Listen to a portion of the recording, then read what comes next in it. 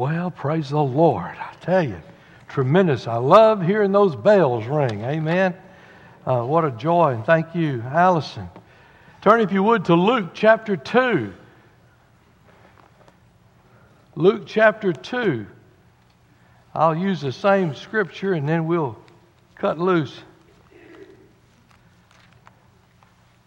Luke chapter 2, beginning in verse 9.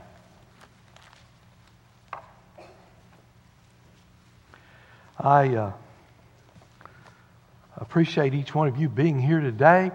I know it's the holidays, a lot of things going on, but I'll tell you, there's no better place to be in the holidays than the house of God, praising the Lord. This is what I was talking to an atheist here on Black Friday, and we were talking. We were in a little coffee shop in the bookstore, and we just kind of struck up a conversation.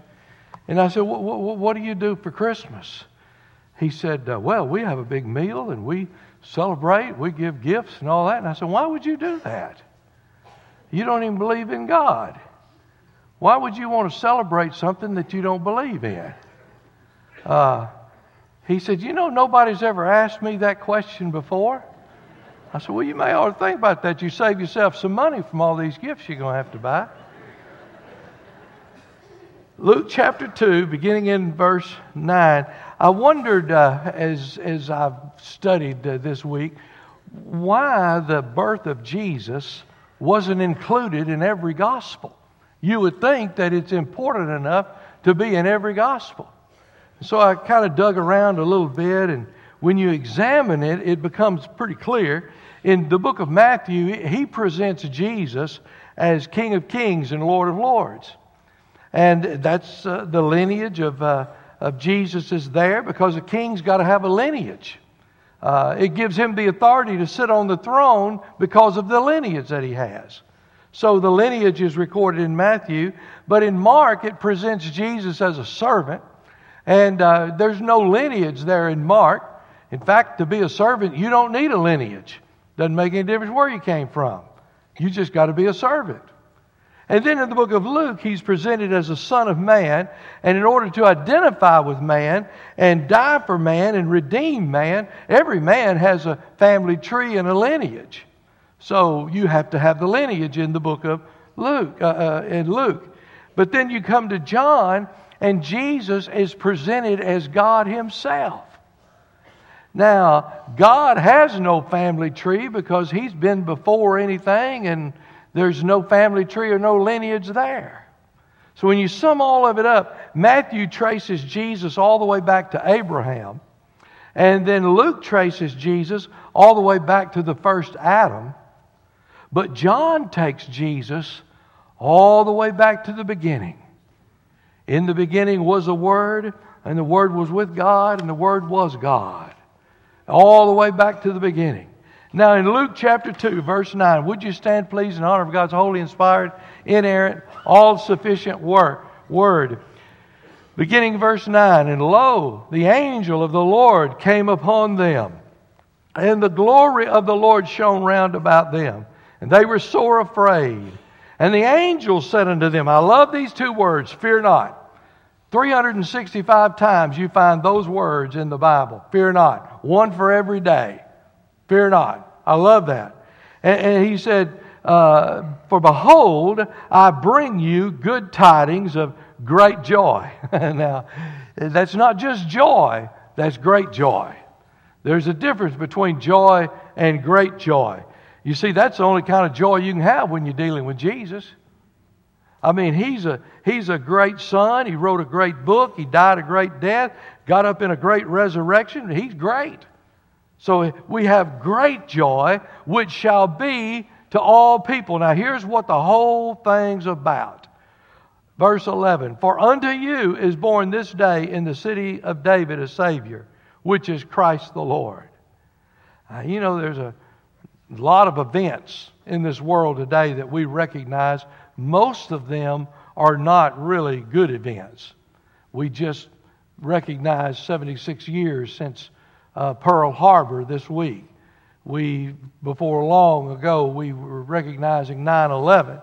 But when you start talking about Christmas, boy, it's not a sad event. It's a joyful event. It's happy. When we remember the birth of our Savior, from the youngest to the oldest in this place, He brings joy, He brings peace, He brings goodwill, He brings hope. We can sing joy to the world, the Lord has come. Now, He goes on to say, this shall be a sign unto you. You shall find the babe wrapped in swaddling clothes, lying in a manger. And suddenly there was with the angel a multitude of the heavenly host, praising God and saying, Glory to God in the highest, and on earth peace, goodwill toward men. Father, we ask you to just let the reading of your word sink into our hearts, our souls, our minds this morning. Lord, may we just get a glimpse, just a glimpse, about what joy to the world is really all about. And we ask you to have your way in this service and every person that's here. In Jesus' name, amen. Thank you. You may be seated. Boy, the greatest event we celebrate is the Christmas season. What a tremendous event. There's a song in the air. There's joy in this world. And as the bells, I walked in this morning, and as the bells were ringing, I just thought, man, you talk about a people that ought to be joyful. It ought to be us. So just jotted 3 things down. Won't take but a few moments and we're out of here.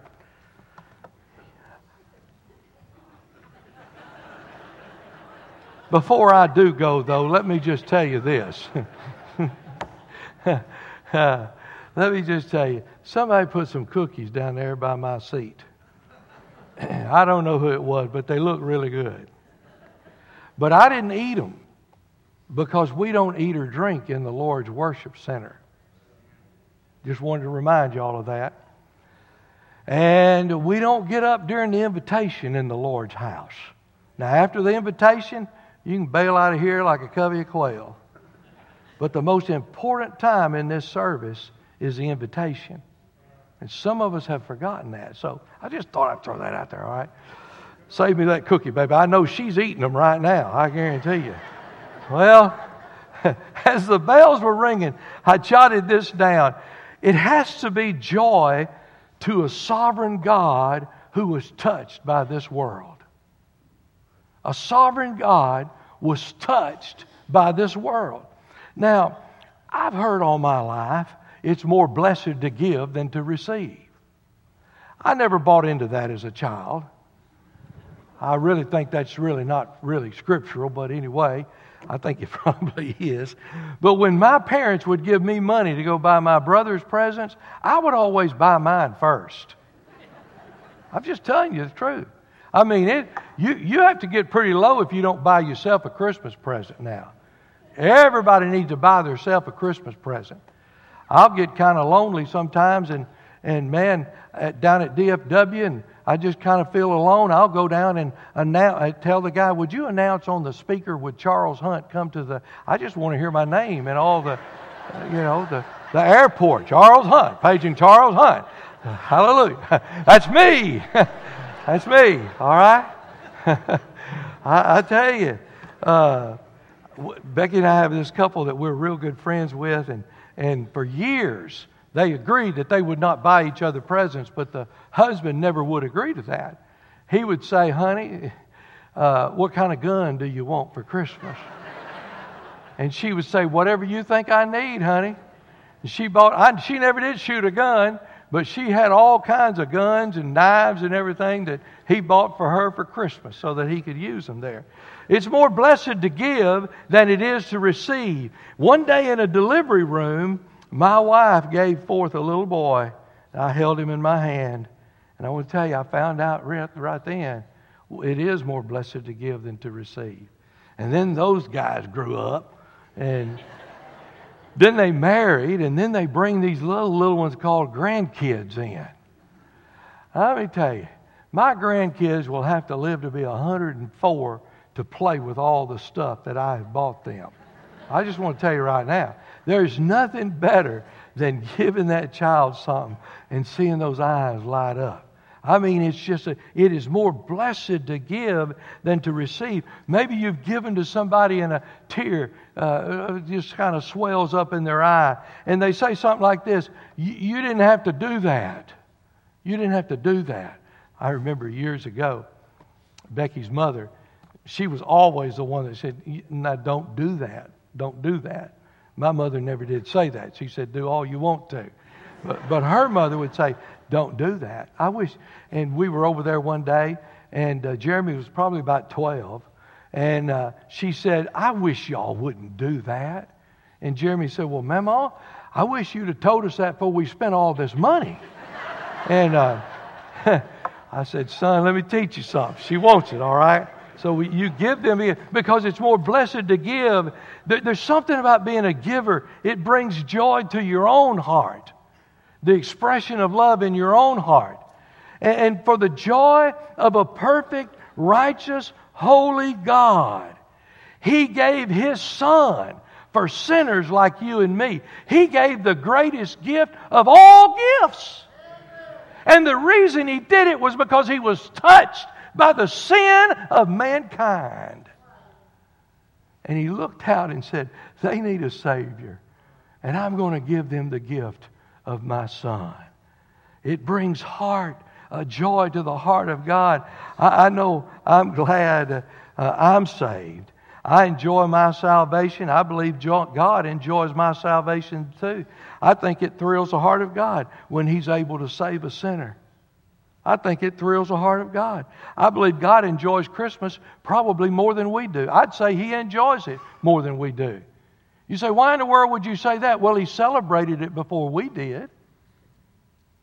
You say, how do you mean He celebrated it? Well, He decked out the heavens that night with angels, and they sang the glory down, and the silver star came out and pointed down to the little manger and said, "That's Him, that's Him, that's Him." He was celebrating Christmas before we ever started. I believe it thrilled the heart of Christmas, of God for Christmas to come, because man gets one more time to notice that God loves him. For God so loved the world, He gave His only begotten Son. Whosoever believeth in Him should not perish, but have everlasting life. God once again demonstrates His unconditional, His everlasting love. You see, before Jesus came, before the manger scene, the holiness and the power of God and the wrath of God and the indignation of God, there were the events like the flood that destroyed the earth except one family. There was events like the Tower of Babel. There was events like the captivation of Israel. After all those years of sin, after all those 400 years of not saying anything, of rebellion, of wrath, of dark clouds, one night over there in the hills of Bethlehem, the winds began to blow and the stars began to shine and the angels began to sing, "Glory to God in the highest."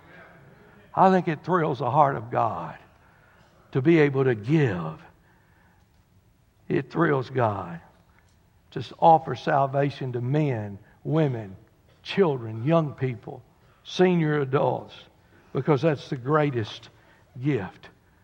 Boy, this world, sinfulness of mankind, homelessness, fatherless, people are motherless, lonely, lost, blind, crippled, maimed, orphaned, abandoned. But the God of this book loves every one of them. Don't ever forget that. He loves every one of them. There's a story of a little boy and a little girl, and the little boy just is in love. Now, I know it's puppy love, but I tell you, puppy love is still real to the puppies. Amen? And he's in love with his little girl, and he saves his money, and he goes down to the store and buys her a bracelet for Christmas. And he comes back and he wraps it all up. His mother probably helped him wrap it. And he gives it to the little girl at school for Christmas. She takes it and she opens it. I mean, it was a nice necklace. It was one of those necklaces that you could have probably worn an hour and a half without turning your arm green. She looked at it and went over and threw it in the trash. She said, I don't like you. I don't want to be around you. I don't want anything you got to offer. That's it. The teacher was noticing that. The little boy started crying. Later on, when he was in his room, he went over and put his hand on that little boy's shoulder and said, son, there's other fish in the sea. Don't let this get you down.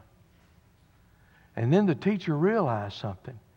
It was easy for him to say that because he didn't love that little girl like that little boy loved that little girl. Can you imagine with me this morning what God must feel like to knock on the heart's door of a man, a woman, a young person, a child, and them say, I don't want anything to do with you. I want you to just leave me alone. I don't want to fool with you. I don't love you. Don't you know that breaks the heart of a holy God who loves you so much that He gave His life on Calvary?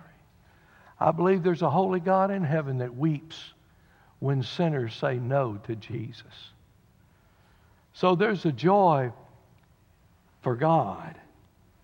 Let me tell you what else too I wrote down. There's joy to a sinner that's been trapped and tarnished by this world. Anybody here saved today and you know it and you're plumb glad about it? I need to ask that one more time. Anybody here saved today, you know it and you're plumb glad about it? Amen? Amen? See, there's a difference in being just glad. Being glad is being glad. But when you plumb glad, son, that's joy unspeakable and full of glory. I mean, you just plumb glad about it. You know why you're glad about it today and plumb glad about it? Because works wouldn't help you. More money wouldn't help you. The emptiness is still there. The void is still there. There's no peace. There's no joy. But one day, somebody told you about Jesus. Somebody told you Jesus came and Jesus lived, Jesus died, Jesus rose again and offered you salvation. And because you did what God said, believed what God said, and received what God had, your sins were rolled away. Separated as far as the east is from the west. The joy of Christmas is in the heart of every saved Christian. The world had me trapped. The world had me tarnished. But when Jesus came in, the light shone, the hope dawned, and joy came, and I met the Savior who saved me from my sin. Will you sing that little old song, Brother Dale? Years ago. You asked me why I'm happy. Here's the reason why. Praise God. My sins are gone. You're talking about being plumb glad when your sins are gone. And you look around and Jesus said, look, you put on my robe of righteousness. You don't worry about your old sinful nature anymore. You put on my robe of righteousness. You're going to stand with me and I'm going to stand with you. What happened? They got washed away. How? Because of that little baby in a manger. They say every baby is born and destined for great things. Listen to me, young people. I know many of you have left, but you guys are very important. Don't you trade your destiny that God has for you for some deal the devil's going to make you. I promise you. Everybody in this place will promise you, when you start doing something for God, the devil will send everything in the world in your way. He'll give you every option, and they'll all look good. They'll all look good. Don't you fall. God's got something awesome and wonderful.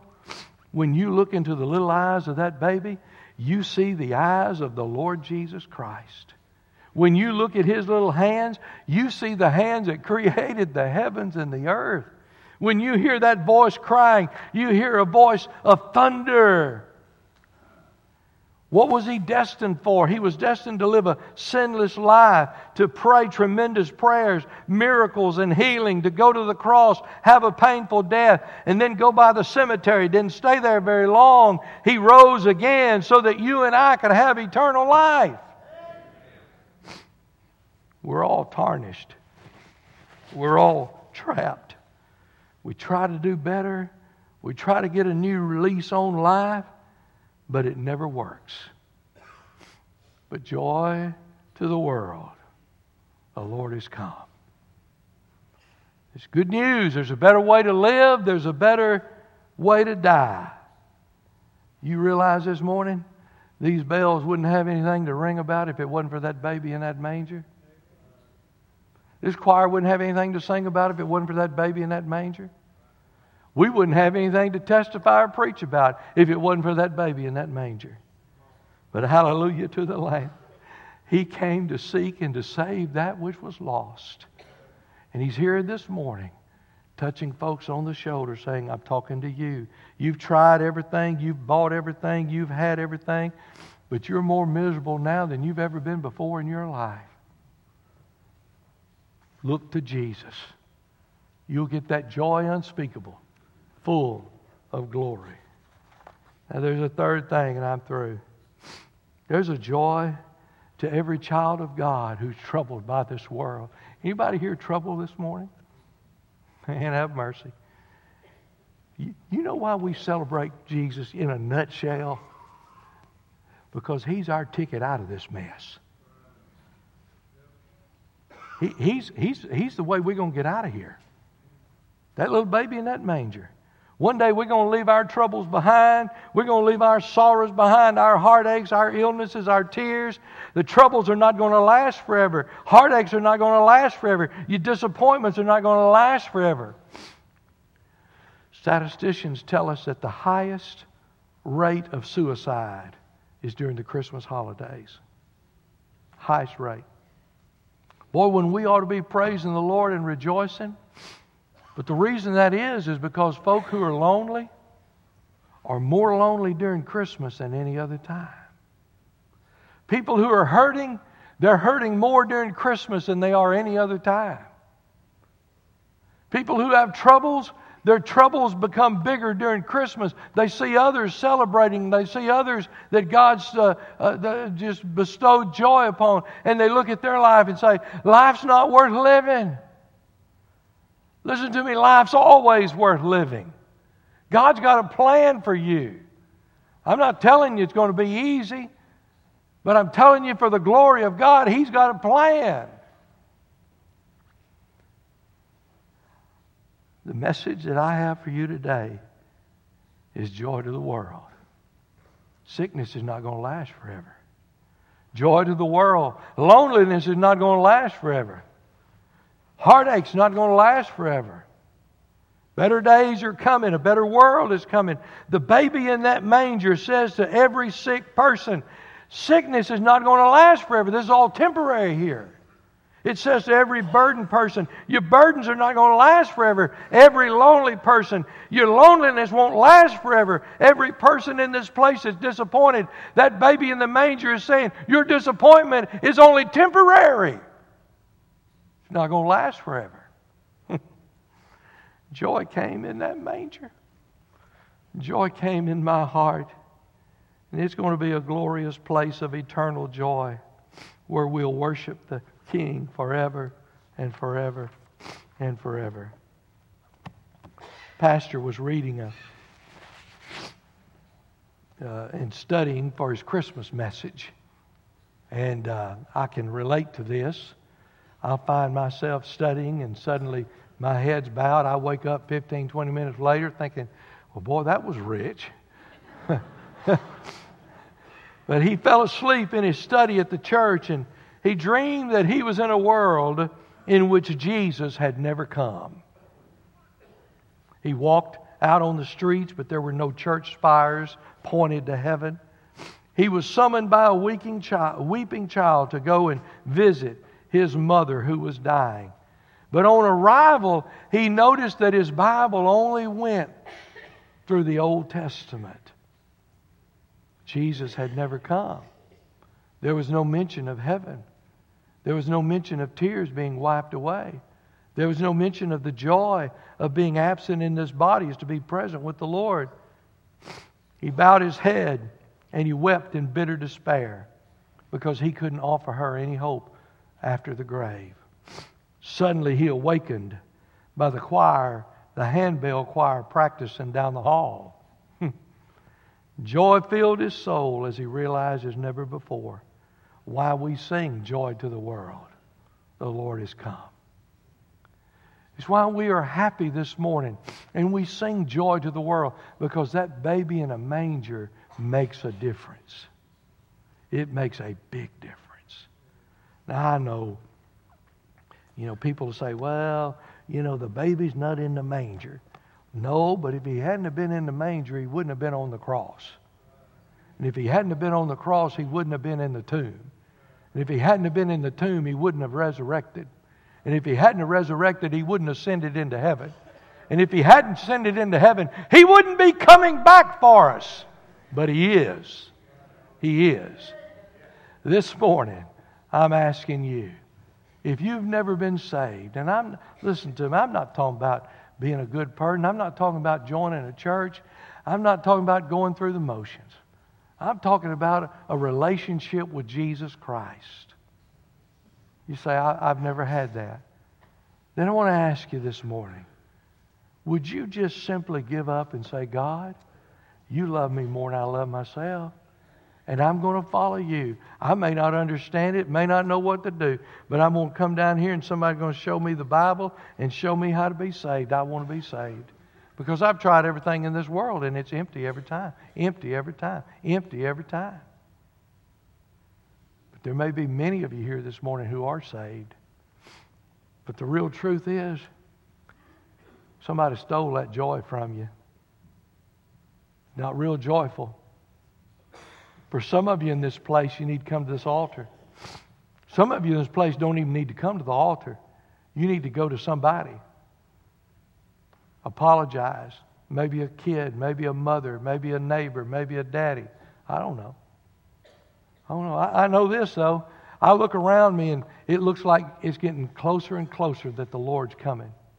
I was reading Glenn Stone's little thing this morning, and Dr. Stone said, I'm not interested in bringing Merry Christmas back. I thought, well, that's kind of abrupt. And then he said, I'm interested in Jesus coming back. Oh, whoa, that's good. Now, he probably stole it from somebody like I do all mine too, but that's good. That's rich. That's rich, man. I'm just telling you right now, when you get your eyes focused on Jesus coming back and the joy that God's going to bring to you, you'll forget about all these other circumstances. I know this. I preached it at funerals before. I guess I probably ought to apologize. I ought to be preaching it here in this congregation. I've got a message I've preached many times at funerals, that if that guy could or lady could look up out of that casket and speak, what would he say? I think he'd say, first of all, heaven is better than anybody ever told you it was. The Bible says, I had not seen nor ear heard what the Father has in store for us, those who are called according to His purpose. I think the second thing that person would say, life is too short to be angry and bitter. Get rid of all that junk. Sacrifice. Let me tell you something. What you say, this guy's lost, but I tell you, he hurt my feelings, and I'm going to... What are your feelings compared to that man's soul? So what? He hurt your feelings. Get over it. Take a Tylenol and call Brother Case in the morning. It's done. That soul is worth more than anything we've got here on this earth. God help us. Father, I feel like I've kind of rambled this morning, but God, would you take these 3 simple points and would you place them in the hearts of men, women, and children today? God, if there's those here today who need you as a personal Savior, Lord, don't let this go by. Don't let their destiny for you be watered down because of the devil trying to talk to them and make deals with them. God, have your way in every heart in this place today. And Lord, I pray for Christians in this place. Lord, may we come to a place where we honestly can say, joy to the world. The Lord has come. I may be going through tribulation now, but one of these days it's going to all be gone. Your word says that the afflictions of the righteous are many, but you're going to oversee all of that. But God, may we turn to you today in this service. You have the honor and the glory of every decision to be made.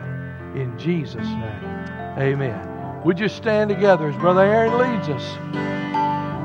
Come to the one who can bring you. Emmanuel.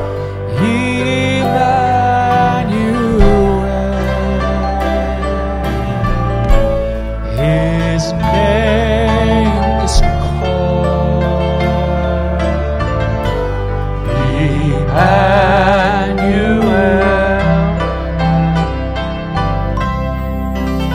God with us, revealed in us. His name is called Emmanuel.